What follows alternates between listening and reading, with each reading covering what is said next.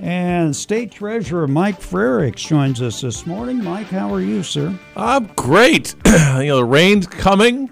Soil temperature is rising. Planting will be not far away.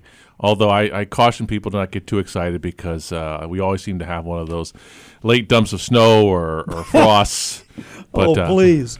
They're getting it through North Dakota this morning. I was just through there last week. So let them have it. I say, until we get started here, not much going to happen. That's right. So how you been? What have you been up to, Mike? Busy running around the state. The General Assembly passed a budget last year. We wanted to make sure some of our priorities were included. We're gearing up for planting season, making sure the farmers know we have an Ag Invest program. And as school is coming to a close, not too soon, reminding parents that education should never stop. We want people saving to put their kids through college to give them a brighter future. Now, I saw you on the news yesterday. Where were you? We were in a classroom somewhere, and I didn't catch what the gist of that story was. Yeah, so that was part of our Secure Choice Retirement Savings Program. Okay. There's a retirement crisis here in this country. We don't talk about it because people are ashamed to talk about it, but too few people have saved enough for retirement. They know it. They feel like, I should have done more when I was younger, and rather than complain, they just carry this burden. But our research has showed us that it is clear who's saving for retirement, who's not. Mm-hmm. If you have a workplace retirement savings option, if you have a pension or you have a 401k and it's automatically deducted from your paycheck, you are 15 times more likely to be saving for retirement. So we thought the solution was give more people that option at work. And Illinois Secure Choice takes a portion of your paycheck. It puts it into your own individual Roth IRA. It comes directly out of your paycheck, so you don't have to do anything. And by making it easier for people to do something they know they need to do, we're going to make sure that more people are able to enjoy their golden years. And one of the businesses that works with us is a local nonprofit, Dream. They're a great organization. We just recently passed 100,000 savers in the state of Illinois, over $85 million saved for retirement that wasn't before, and just went out to talk to them and some of their employees. Now, how does that work? How do you directly pull money out of their account for this? Yeah, so when the employer sends payroll taxes to the state of Illinois, they also send an additional percentage to the state.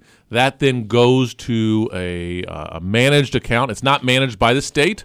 We put an RFP. It's private sector managed.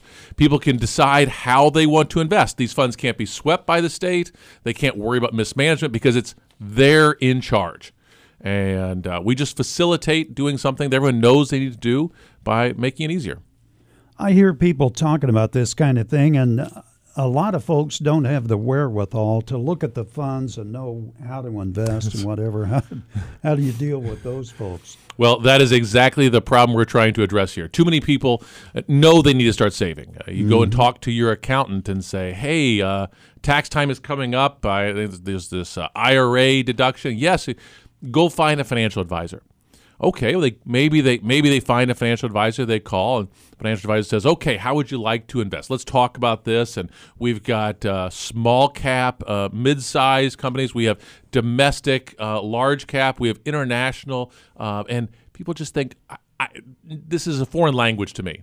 And they say, I'll think about this and come back. And too often they go home and never make a contribution. Right. So we've decided to make it simple. There are 4 choices that people can make. If you just want to preserve your capital, if you're deathly afraid of any risk, you can basically park it in cash. If you want to be conservative, you can park in bonds. If you want to play the market, you want to bet, you can do that as well. Or if you say, I just want someone to help me out, we have an age-based investing scheme that the closer you get to retirement, the less risk we take for you. So someone in their 20s would be heavily invested in the stock market, equities. But as you transition, that rate between equities and bonds starts shifting so that as you get close to retirement, you're mostly in bonds, which are much more secure. Okay, so you've got that going on. You've got the ag program going. Tell us a little bit about that and how people can get involved with that. Great. Well, I'm the chief banker for the state of Illinois, but we don't run a state bank. We partner with banks here in this state. There's no reason for me to go out and hire a bunch of ag lenders to go out and market this program. Those lenders already exist. What we want to do is provide the capital that our farmers need. It is an expensive business.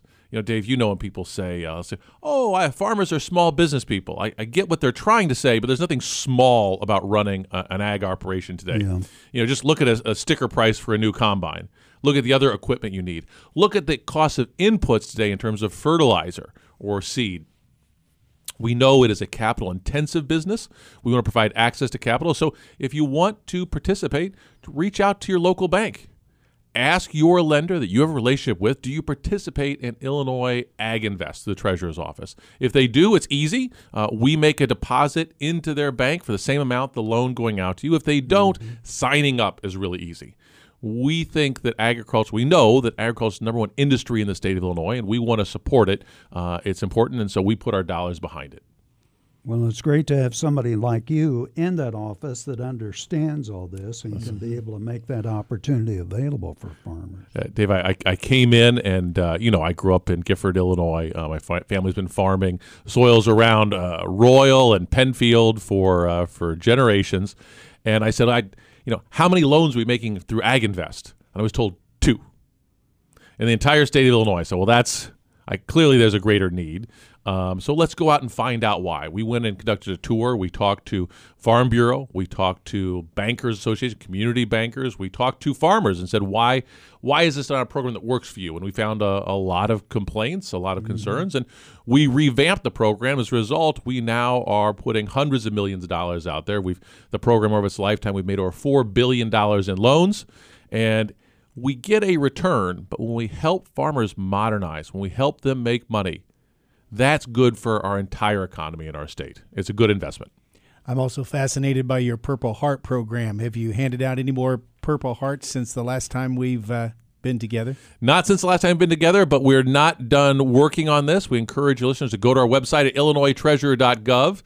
Look at our unclaimed property. If you know anyone who served in the military who lost their medals, we have far more medals than Purple Hearts, but because those really represent huge sacrifice, we're making the effort there. But if someone lost a Bronze Star, any other sort of commendation out there that might have been put in a safe deposit box, go to our website, put it in the name of that person, put in their family names. Because we found with Purple Hearts, is part of the reason it's so hard to track down, is the box holder is not often the recipient. Right. Young men came back from Vietnam. They were transient, and they earned a Purple Heart. They didn't want to lose it. They didn't want to have it stolen. So they would give it to a sibling. They'd give it to a parent and say, can you keep this safe? And they'd put it in that box and forget about it for years. Everybody forgot about it. Everyone forgot about it. Yeah. And when their mother passed away, it's like, well, I don't know where she put it. I forgot. And we've been able to track some people down. It's a little more difficult, though. But so check for various family members. We'd love to return more. Well, so if you've got a safe deposit box here in the state of Illinois, what is it, 5 years? Yeah, after 5 years of not being claimed, it's turned over to our office. We check for another 5 years to try to track down the owners. We do start running out of physical space in our vault, and so we will auction off stuff that we've had been unable to track down over 10 years.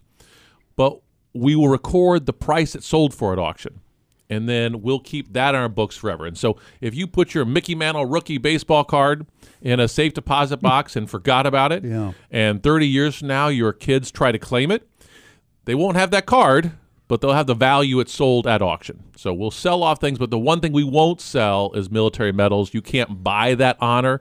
You can't buy that sacrifice or prestige. We'll hold on to those forever until we track down the owners. Okay, now way back in the old days, before the pandemic, whoa, you were telling us you were getting ready to move in Springfield. Tell us a little bit about that building and how that all came about. Yeah, we're getting ready for that. We've already moved some people in, but as we're exiting the pandemic, we're moving back in more people. It's a beautiful building. It used to be the old Marine Bank in Springfield.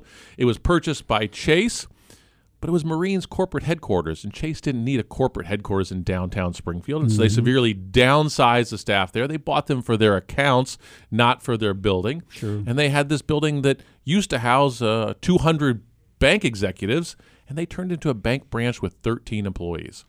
The costs of heating and cooling and maintenance and property tax were really high. They couldn't find anyone to buy it, and so basically they gave it to the state.